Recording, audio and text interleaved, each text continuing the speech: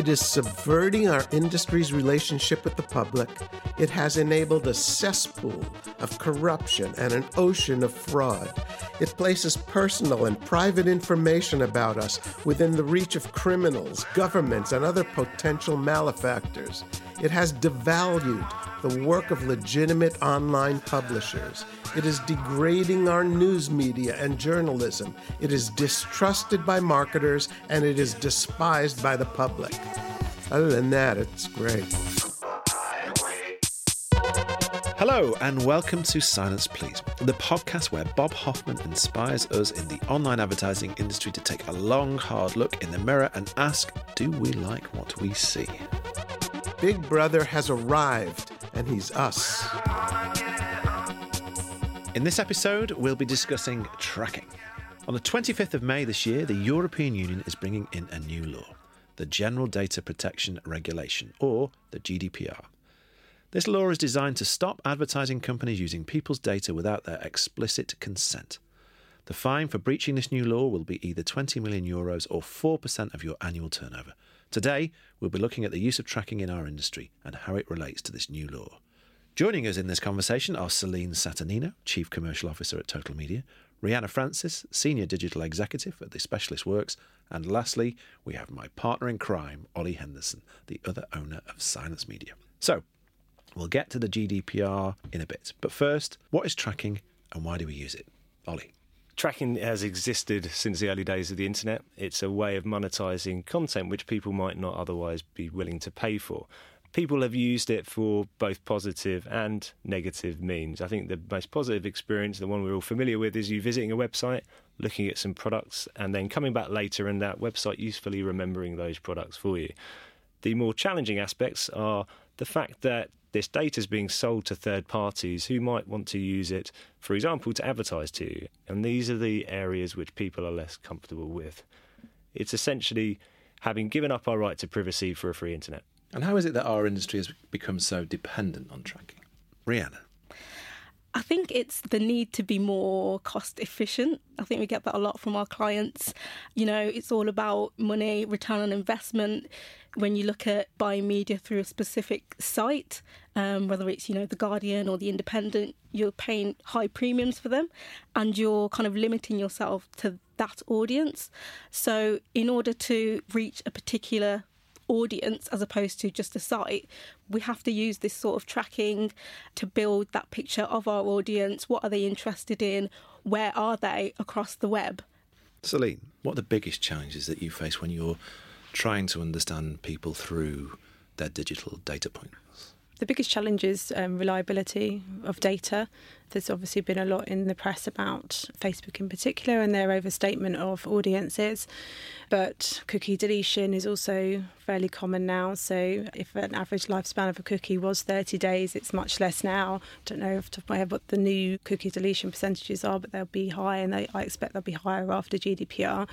So I think in summary, it's probably just the reliance of the data and how accurate it is and also being able to pair different sets of data together because a lot exists within the walled gardens of Google or Facebook or Amazon, and then being able to take that and to extrapolate that out into a different environment is challenging.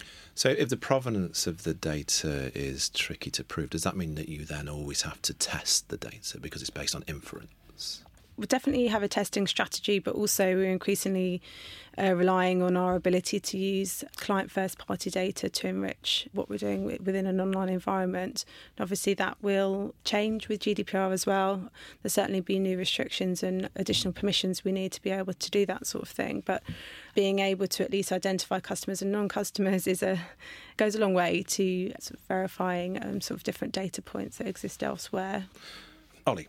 There's this idea in our industry that we should be striving for the perfectly personalised advertising experience, which we can achieve through cookies. What does this mean, and is it even true? I think the idea of a perfectly personalised ad is the culmination of this idea that we can understand somebody through their previous online behaviour and then infer what they may be interested in and ultimately what they might be interested in buying. I think the issue with it, first of all, is, I think Celine touched on it, the fact that their data is being collected across so many different channels and by so many different providers sometimes makes getting a single view on a customer quite difficult. Therefore, sometimes the assumption that you can personalise an ad based on someone's behaviour is a tricky one, because it's very difficult to understand the full picture about their personality and their interests. I think the other issue is actually people's behaviour when they know that data is being collected. There's a study in the Harvard Business Review which suggested that when people give up the data on a first-party basis and they're told that the data that's being used to target the advertising is from this website, as in the website they're on, they are pretty much happy with that. They see the value exchange. They can see that there's a relevant ad makes the experience better. However, when they were told that the data was collected by a third party, it significantly reduced the effectiveness of the campaign and also their willingness to even receive that data. My other issue, I suppose, with the perfectly personalised ad is the assumption that I even know my intent. It suggests that by my previous behaviour, it can guess what my intent is to buy a particular product. Well, frankly, day to day, I don't know what I want to buy and what I'm going to do. So the idea that a machine can do that is a little ridiculous. I think it's a great ideal, but actually in execution, I'm not sure how frequently we as an industry get it right. There are a few examples, though, of personalisation where you take it so far that work really well. And I think Channel 4 obviously introduced their sort of personalisation of VOD activity. One of the nicest examples is the use of the name in one of the TV shows, which was a horror film. And I think that works really well from a shock factor, but there's only certain environments where that works really well. Yes, I have been on Channel 4's website and I've been served ads that are personalised because they use my name, Hayley, and it does get your attention, but then I think you find it a bit creepy. What's your experience of that kind of advertising, Rihanna? Would you recommend something like that to your clients, or would you worry about possibly alienating the person that you want to buy the product? I think there is that fine line between, as you say, personalisation and the creep factor, to be honest. Personalisation, especially with, I guess, mobile display advertisements, for example, serving a particular ad to a user based on their location to make that more relevant, I think that works quite well, especially if you're driving through to a particular store. The user can click on the ad and it gives them the map directions. But with the Channel 4 ads, I personally find them a bit on the edge of creepiness, to be honest. Sometimes we have to take a step back and look from a consumer perspective. I think sometimes as marketeers, we kind of have our heads in the game, I guess. That's what we do on a day-to-day. But when you speak to, friends and family who aren't familiar with what goes on behind the scenes and data and things like that, and they say, I got served this ad, or these shoes keep following me around, they're a bit on edge about it. So this is an example, and Bob Hoffman references Doc Searls in his book. He's another fantastic author. He wrote a book called The Intention Economy, and he talks about this idea in robotics called the uncanny valley, which is essentially the concept that a machine can behave a bit like a human but isn't quite lifelike, so it suddenly becomes really creepy. Again, we're recording 2 days after The Observer broke the story about Cambridge Analytica and Facebook, and unfortunately, I think most of us in the industry who are aware about how this data is collected and how it's used were not greatly surprised by that story. But to the general public, I think they're starting to awaken to the fact that we've given away this right to privacy, the right to protect ourselves from the data collection point of view. And unfortunately, this data will be used to sell to others in order for people to make money. That's the truth of it. And I think we would all accept that that is a byproduct of the internet economy which we've created, which is that we've given up some of these rights in order to access the free content. I agree, but I think there's an opportunity now for everyone, like the GDPR states, to harvest data legitimately. Yeah. I think sort of reviewing what a legitimate purpose is fairly fundamental, because whilst I agree that there's a lot of bad within the trail of tracking, there's also a lot of good intention. Let's talk about ad blocking. In Bad Men, Bob Hoffman says that the public's disgust with online advertising has led to over 600 million web-connected devices with ad blockers. Rihanna, have you ever used ad blockers? I don't know if I should answer that question because of the industry that I work in. I have to be honest, before I joined this industry, I did use ad blockers, and that was mainly for YouTube, to be honest. YouTubers, fashion videos, beauty videos, that's all I watched. So to change from video to video and have to watch a 30-second pre-roll was really annoying to me, and that's what made me seek out an ad blocker. 30 seconds on a mobile device feels like a lifetime. You're playing a game or whatever you're doing on an app and a full page interstitial comes up where there's a countdown. You can't blame people for taking those extremities. So I think that's why the Google Coalition for Better Ads, I think it's probably a good thing for the industry.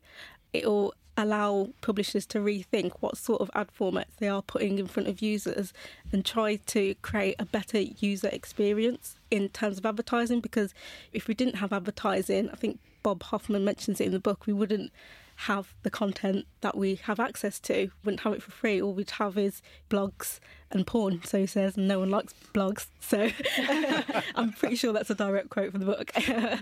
Yeah.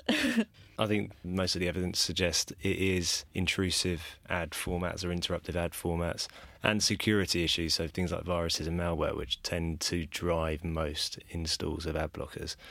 We have, for a long time, sacrificed creative standards in the industry because it's cheaper to do that. And also, in some cases, with a targeted ad, you sometimes think you can compromise the creativity because you've got a better chance of reaching the right individual. As an industry, we just focus on the things which will either save money, which will keep clients happy in terms of hitting their KPIs, their key performance indicators.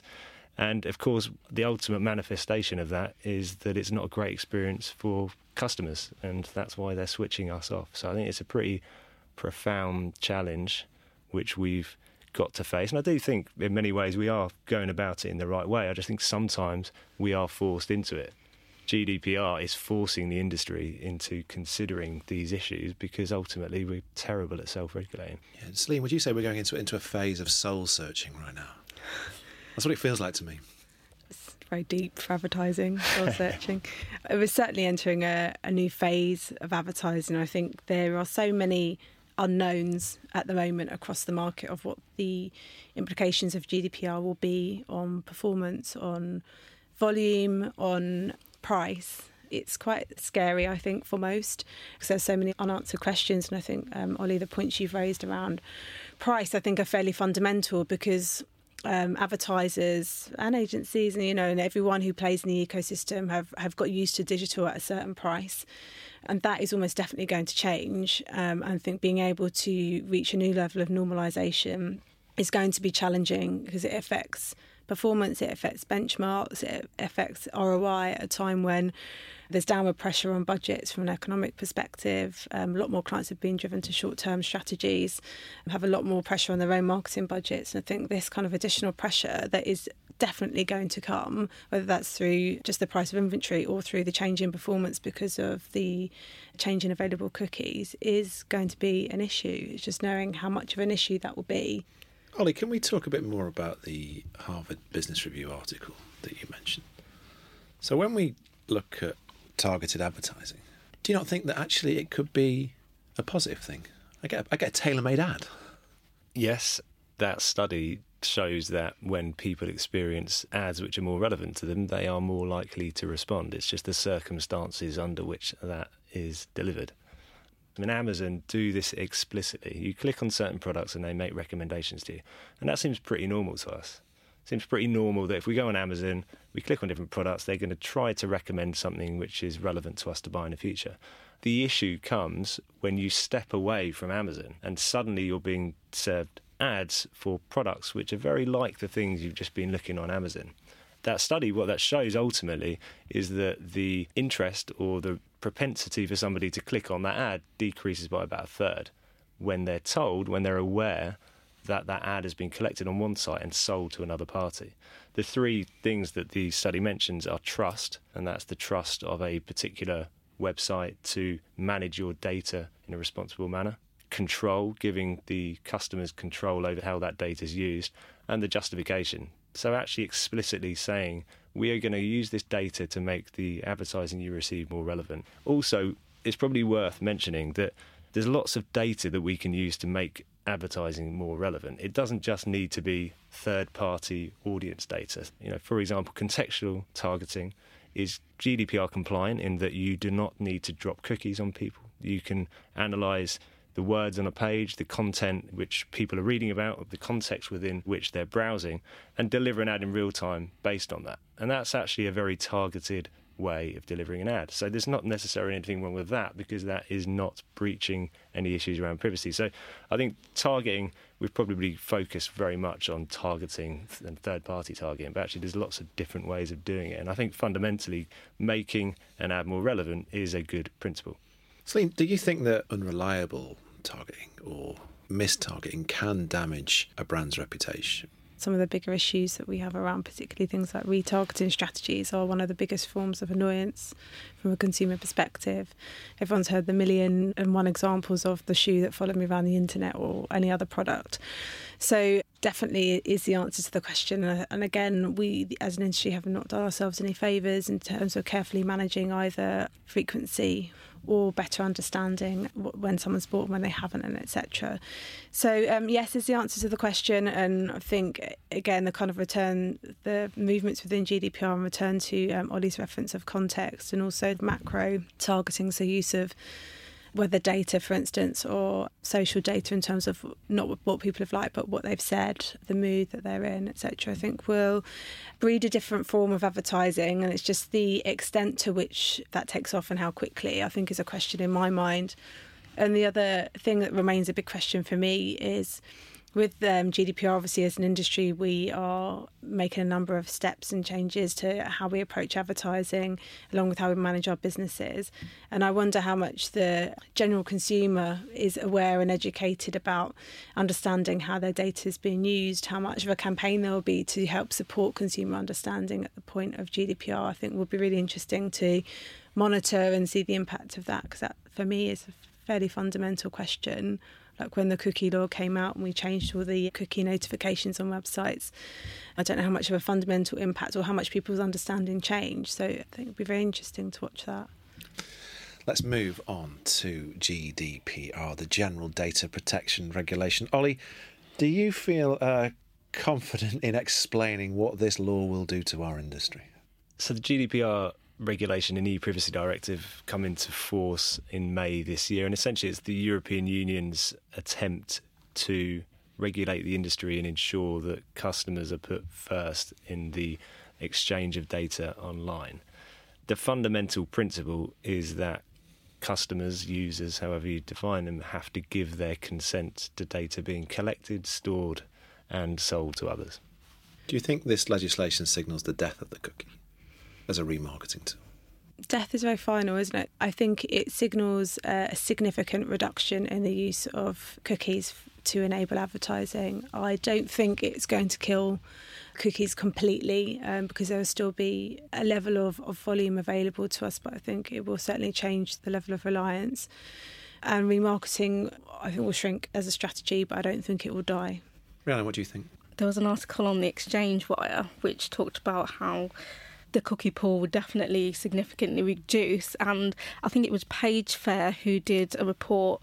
It wasn't the most robust, I guess, that they only included about 300 respondents, but essentially one of the questions was, if you saw this, notification before you visited a website, and it talked about how they were going to use your data for third-party advertising, would you agree to this? And I think about 80% said no. So it's really hard to say how consumers will respond to that. And, when websites have these notifications, will there just be a flurry of users who just say, no, I do not want my data collected? I think that report also looked at how, if it was just that website that was collecting that data, would they be happy with it? And most of them said yes. The death of the cookie, I think we will look at other strategies such as contextual. I think that will definitely be at the forefront. But in some ways, I do feel like it's in the consumer's interest to perhaps allow certain publishers to collect that data, just to deliver that more relevant messaging, because at the end of the day, the ad space is still going to be there. So would you rather just be served really generic ads that are just not relevant to you or your interests, or would you prefer to have things that are more tailored? It's hard to say how the consumer will look at it, to be honest. I tend to agree with Celine and Rihanna. I don't think it's going to disappear completely, but most evidence suggests that take-up of people consenting to their data being used for remarketing or to be dropped into cookie pools is pretty small. Somewhere between 5 and 20% of people say they would do that. So I think the reality is going to be that people will cling on to the idea that the cookie can be used to benefit their campaigns. But actually, in practice, it will gradually disappear. You know, it's a fair point to say, why wouldn't people want relevant experience, relevant ads still on the page? But as I said earlier on, I don't think that using cookies is the only way to achieve that. I think there's a principle about the way in which people are browsing the internet or looking at their phones as well, which we tend to forget as an industry, which is that we're not always in a buying mode. And I think the difficulty with retargeting, remarketing, often third-party data, is that we're trying to hit people at all times to drive them through to conversion, to get them to buy something there and then, whereas actually a lot of the time we're not really interested in that. So we're all consumers around this table. Do you think, Celine, that GDPR is good for us as consumers? Yes and no, and I'm sorry that's an annoying answer. I think in many ways, yes, because as I think we've talked about through this discussion, there's a huge requirement for the digital advertising industry to clean up its act, both in terms of format, in terms of creative execution, and in terms of pricing and the ecosystem or daisy chain effect of pricing that exists. So I think it will certainly help to improve the customer experience, but without question, that's beneficial for consumers. For me, there are still a lot of unknowns, and I know I've said that earlier in the discussion, but, you know, depending on the severity of the impact from an advertising perspective, there's potential for some publishers to actually find that if they're not making enough money from advertising, that they will then need to shift their product focus onto different revenue models, which might then mean the consumer needs to pay for things they were not used to paying for. And when that happens, I think then we'll start to reevaluate the impact of GDPR on advertising and how much worth we put on the content that we receive online. I think as soon as it starts to hit the consumer's wallet is when they'll start to think again about how they want to use their data. And maybe it will democratise the use of data, and everyone will start to really value their own personal data. And you'll see some of those companies that have started to pop up where you can actually sort of get a value for your own personal data. I think particularly in the US, but there's some in the European markets as well. Yes, it's interesting, isn't it? This idea of value exchange. We often talk about this in our industry, that consumers need to accept that if they're going to use the internet for free, they're also going to receive advertising. But I don't know how much people really do think about that. Do you think that the man or the woman on the street really thinks about that value exchange? Do you think it might become a shock to people when they realise the stuff they've been getting for free they're going to have to start paying for? Definitely, from my perspective, is I think the average consumer spends zero time thinking about the content they're consuming, the ads they're seeing, and the monetisation that sits behind that. So from my perspective, I think it will definitely come as a shock, certainly if you have to start to pay for content. You can see evidence of that with the different paywalls that News UK have tested, and some have worked and some famously haven't. So and it's quite a good indicator of the different audiences. So The Sun and The Times is good examples of that. I do think that in principle, as you were describing that, Celine, about people coming to realisation that they might have to pay for content again, I was thinking, well, is that such a bad thing? Again, a filter bubble might suggest that I believe people are bothered about data much more than they are. But I think the more issues and incidents like the Cambridge Analytica one we're seeing at the moment appear in the news, the more people will be bothered by that. And I do think, again, that there isn't anything wrong with holding the industry to account and making us readdress where the value is. I think it goes back to how unique is a publisher's content, because when News UK trialled it, I know me, for example, on The Sun, if they tried to block the content, I would just copy and paste the headline into Google and find that same article on somewhere else that didn't have a paywall. So that's fundamentally why it failed. I think definitely the smaller news outlets, or even the news outlets that are recycling news content that a lot of other publishers have out there, will probably struggle if they do try and go down that route of asking consumers to pay for it. To end, I have a question for all of you. categorically, come May 25th, will you stop dropping cookies on people if you don't have their permission? Yes, Your Honour. Of course. I mean, I don't think we'd have a business if we didn't. Rihanna, same question to you. Yeah, I mean, absolutely. I think none of us want any of our clients to come under fire or have that hit of that fine, to be honest. So we're going to have to. And that brings us to the end of this episode. Thank you to this episode's guests who bravely tackled this topic. Chief Commercial Officer at Total Media, Celine Saturnino. Senior Digital Executive at The Specialist Works, Rihanna Francis. And the other owner of Silence, Ollie Henderson. A massive thanks to Bob Hoffman for recording extracts from his book, especially for this podcast. I'm Lee Henshaw, one of the owners of Silence Media. This series was produced by Jesse Lawson from Reduced Listening. Our music is by Super Thriller. In the next episode, we will be talking about bullshit. What is bullshit? Does our industry rely on it? Is it different to lying?